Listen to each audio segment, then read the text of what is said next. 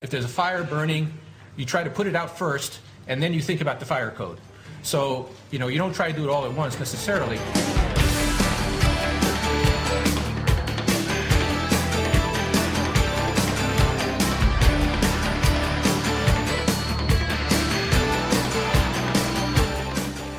Hi, and welcome to NPR's Planet Money. I'm David Kestenbaum in Washington, D.C. And in New York, I'm Laura Conaway. Today's Wednesday, January 14th. This is the second installment of our new Monday, Wednesday, Friday schedule. Today being Wednesday. On today's show, we're going to take a look at what happens when the rules change in your particular line of business, and we're going to look at lightweight newspapers. We're going to start, though, David, with the Planet Money Indicator. The economic indicator today comes courtesy of the Department of Bad News. They all come from there. This one, I think, comes from the Department of Commerce. Yeah, whatever. I mean, it was a bad Christmas. These are the retail sales numbers. And in December, they were 2.5% down from November, twice as bad as some analysts had predicted. And if you compare to 1 year ago, retail sales numbers are down something like 10%. And we're talking about furniture and food and sporting goods, all the stuff that people think of as just stuff you buy. That stuff is all down. And one big sales category really hit the dirt. Yeah, things were bad for gas stations. They're down 16% on gasoline, right? And that's partly because the price of gas itself at the pump, as everybody who's driving a car these days knows, that price of gas has just plunged. There is some good news to that, which is that it means our trade deficit has decreased. And actually, the numbers came out yesterday, and for November, the trade deficit shrunk by 29%. I'm going to look at that again. Yeah, there's 29% for December over November. And that is in part because we are importing less oil, but really we're just spending less on everything.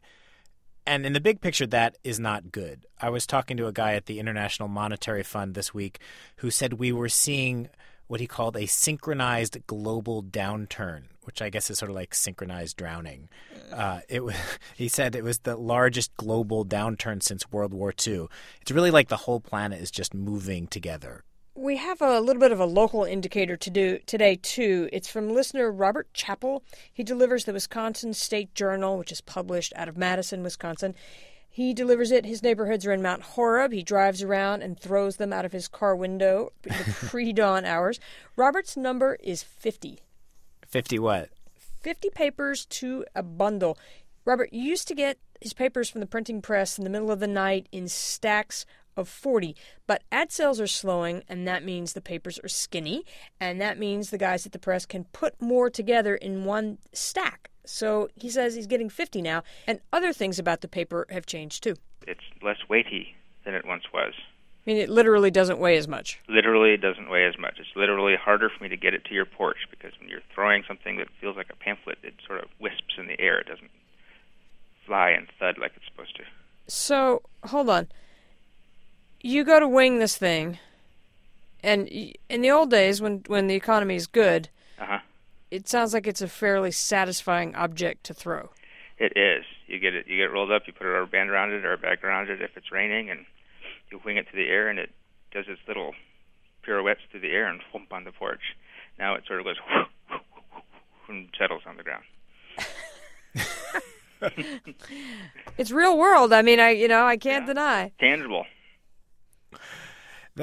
That's pretty funny, but it's also it's pretty sad. Yeah, you have to smile with old Robert Chappell, but it's still, it is tough to be in an industry like ours, like media or auto manufacturing, where you feel like the bottom is just dropping out.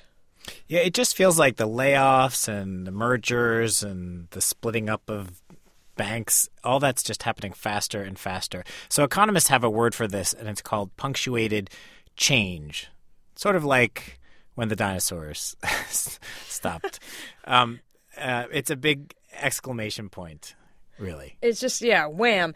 And to me, it feels like what happens when you're paddling on a whitewater river. I used to spend an inordinate amount of time doing this. And when you approach a waterfall, there's a moment where the river kind of slows down and backs up, and it's almost hard to get through. And then wham, you're over the edge. And that's what it feels like all of a sudden with newspapers. I mean, this guy Michael Hirshhorn wrote an article in the Atlantic Monthly saying, what if the New York Times stopped existing by May? Which it probably almost certainly won't, but we're in an era now when we can talk about the end of giant staples of the economy like the New York Times or like the big three automakers.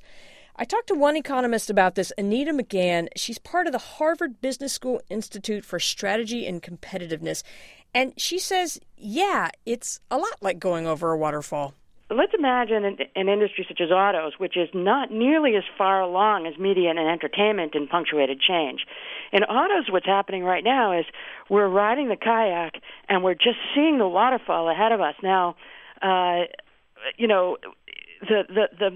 massive implications of the waterfall here that we see ahead of us is more in line with Niagara Falls here than it is with a 7 or 10 foot, a drop in the river here.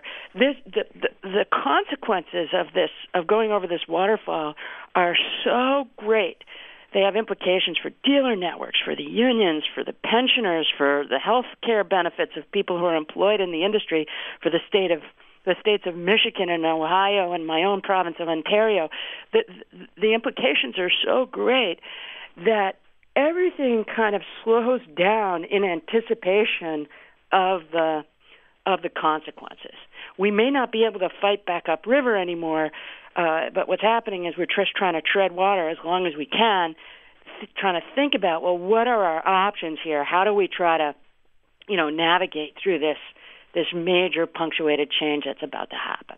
Is there an aspect of competitive advantage here where one company begins to make this change, and because they've made a big change in the way they do business, they gain a competitive advantage over the others in the same field, and then that makes the others change really quickly? Is that why it happens so fast? So let me make a distinction here between competitive advantage, which we typically think of as, being acquired by a single firm. A single firm emerges as a big leader, and what happens to an industry as a whole, which is an industry, of course, comprised of a group of companies and also their employees and their customers. The best-case scenario in a situation of punctuated change is that we see a couple of great companies or great entrepreneurs. Sometimes they're not in companies. Sometimes they're in universities or they're just in private life, working as individuals. They innovate. They come up with something great. They come up with something that's so compelling and so exciting that they offer a solution for how to get over the falls effectively and actually recover some of the old kayaks and be effective. And once someone comes up with what we call a new business model or new industry architecture, there's this sort of period of transition where there's a lot of uncertainty and not much is happening, and there's excitement or enthusiasm around a couple of new business models, and then we see somebody emerge with a breakthrough, hopefully, and a new industry takes off. Is there any way to know if an industry you're in, like, let's take newspapering in particular. I think newspapering is about as hard hit a media industry as there is. Is there any way to know while the change is happening if what you're looking at is change or death? I think there are some activities in newspapering that are going to die. The question here is, what is the heart and soul and brain of newspapering, and is there a way that it can survive in new media?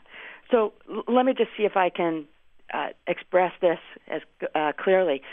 If we think of the old newspapering model not as about putting something down on a piece of paper, but rather as writing great articles and great editorial content and really interpreting what's happening in the world and providing an accurate, clear, journalistic kind of service to the public as a whole, if that's what newspapering was in its heart and soul and its mind, that there may be demand for that online.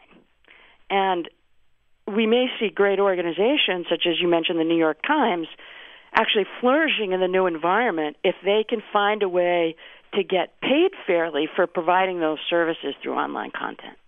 And if they can't, then organizations like that will be in serious trouble. I think that's a fair observation. Is it possible that for human beings involved in these great changes that the changes are happening too fast? I think it is possible. I think it's not only possible, it's actually clearly happening, that for many of us, these changes are happening very fast, too fast. Is it better in some way for individuals if it's just like a hammer on a nail, bam, the end of it? I don't know, Laura. I mean, which is better? Which would you rather have, the Band-Aid pulled off hard or slowly? I think it's for some of us, absorbing the shock of a job loss, it sparks us into a kind of a positive step forward in which we take on new challenges and restructure our lives. But for many of us, especially those of us who have devoted our lives and our careers, our futures, bet our pensions, our retirement in companies that are going down as a result of this kind of punctuated change, it's very difficult to make these transitions. And I don't want to be, I want to be thoughtful and sensitive about the kinds of transitions that people are facing as a result of this kind of change. Because people who are out there dealing with this don't experience it the same way economists do when they talk about it in the abstract. I remember my grandfather laid off as a New York City newspaper worker when he was in his 30s, recovering well and getting a great new job and building a new career.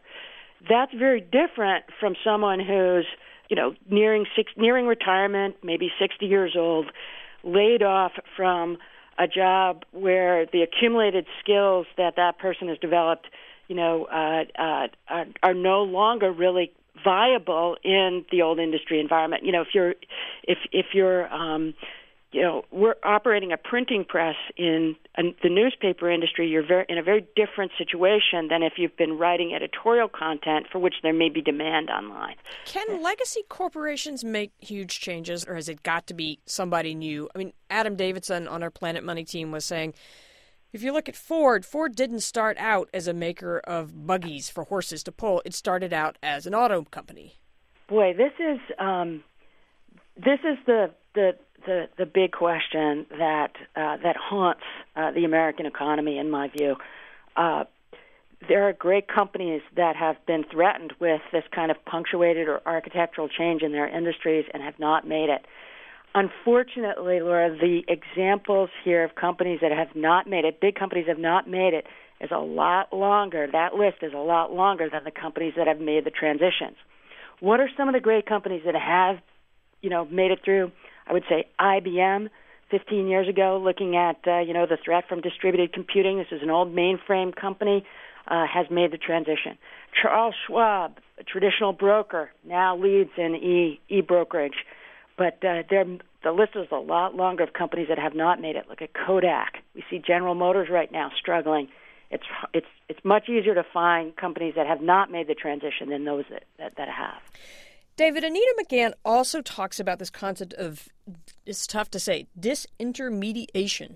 That's a terrible term. It's a terrible term. Does it mean something interesting? It does. It means that when an industry is in trouble, people try to salvage the part that works, and they literally pick it up and move it into a new spot or a new form. This is like with newspapers where they're saying, maybe we can get rid of the paper part and not print out the newspaper every single day. Yeah, exactly. And then Robert Chappell doesn't get to throw it on your doorstep because it's appearing on the web. It's been moved there. And when you do that kind of thing, some workers make the trip, okay, and everybody else gets shoved out even faster. I have to say, I don't really see how, it's just some small number of journalists who would survive, though, right? Yeah, I think if by every calculation I've seen, if you just picked up the media industry, picked up all the newspapers and magazines and moved them online only, the old entities could support something like 20% of the workforce. Okay, thanks to economist Anita McGann for talking to us about change. We'll link to her book, How Industries Evolve, on our blog at npr.org/money. We'd also like to thank everyone who voted for the Planet Money podcast in the 2008 Weblog Awards. You all made a valiant effort, not least of you, my mother. And we came in third after our friend Russ Roberts' Austrian School Economist podcast and after the Harry podcast Mugglecast, which we trailed by 59 votes. Next year, we're going to try harder. Yeah. We'll see you next on Friday. Check us out on the blog, meanwhile, npr.org/money, where Caitlin Kinney, who produces this podcast, is going to post a photo response to the 2008 Weblog Award results. I'm Laura Conaway. And I'm David Kestenbaum. Thanks for listening. We didn't start the fire.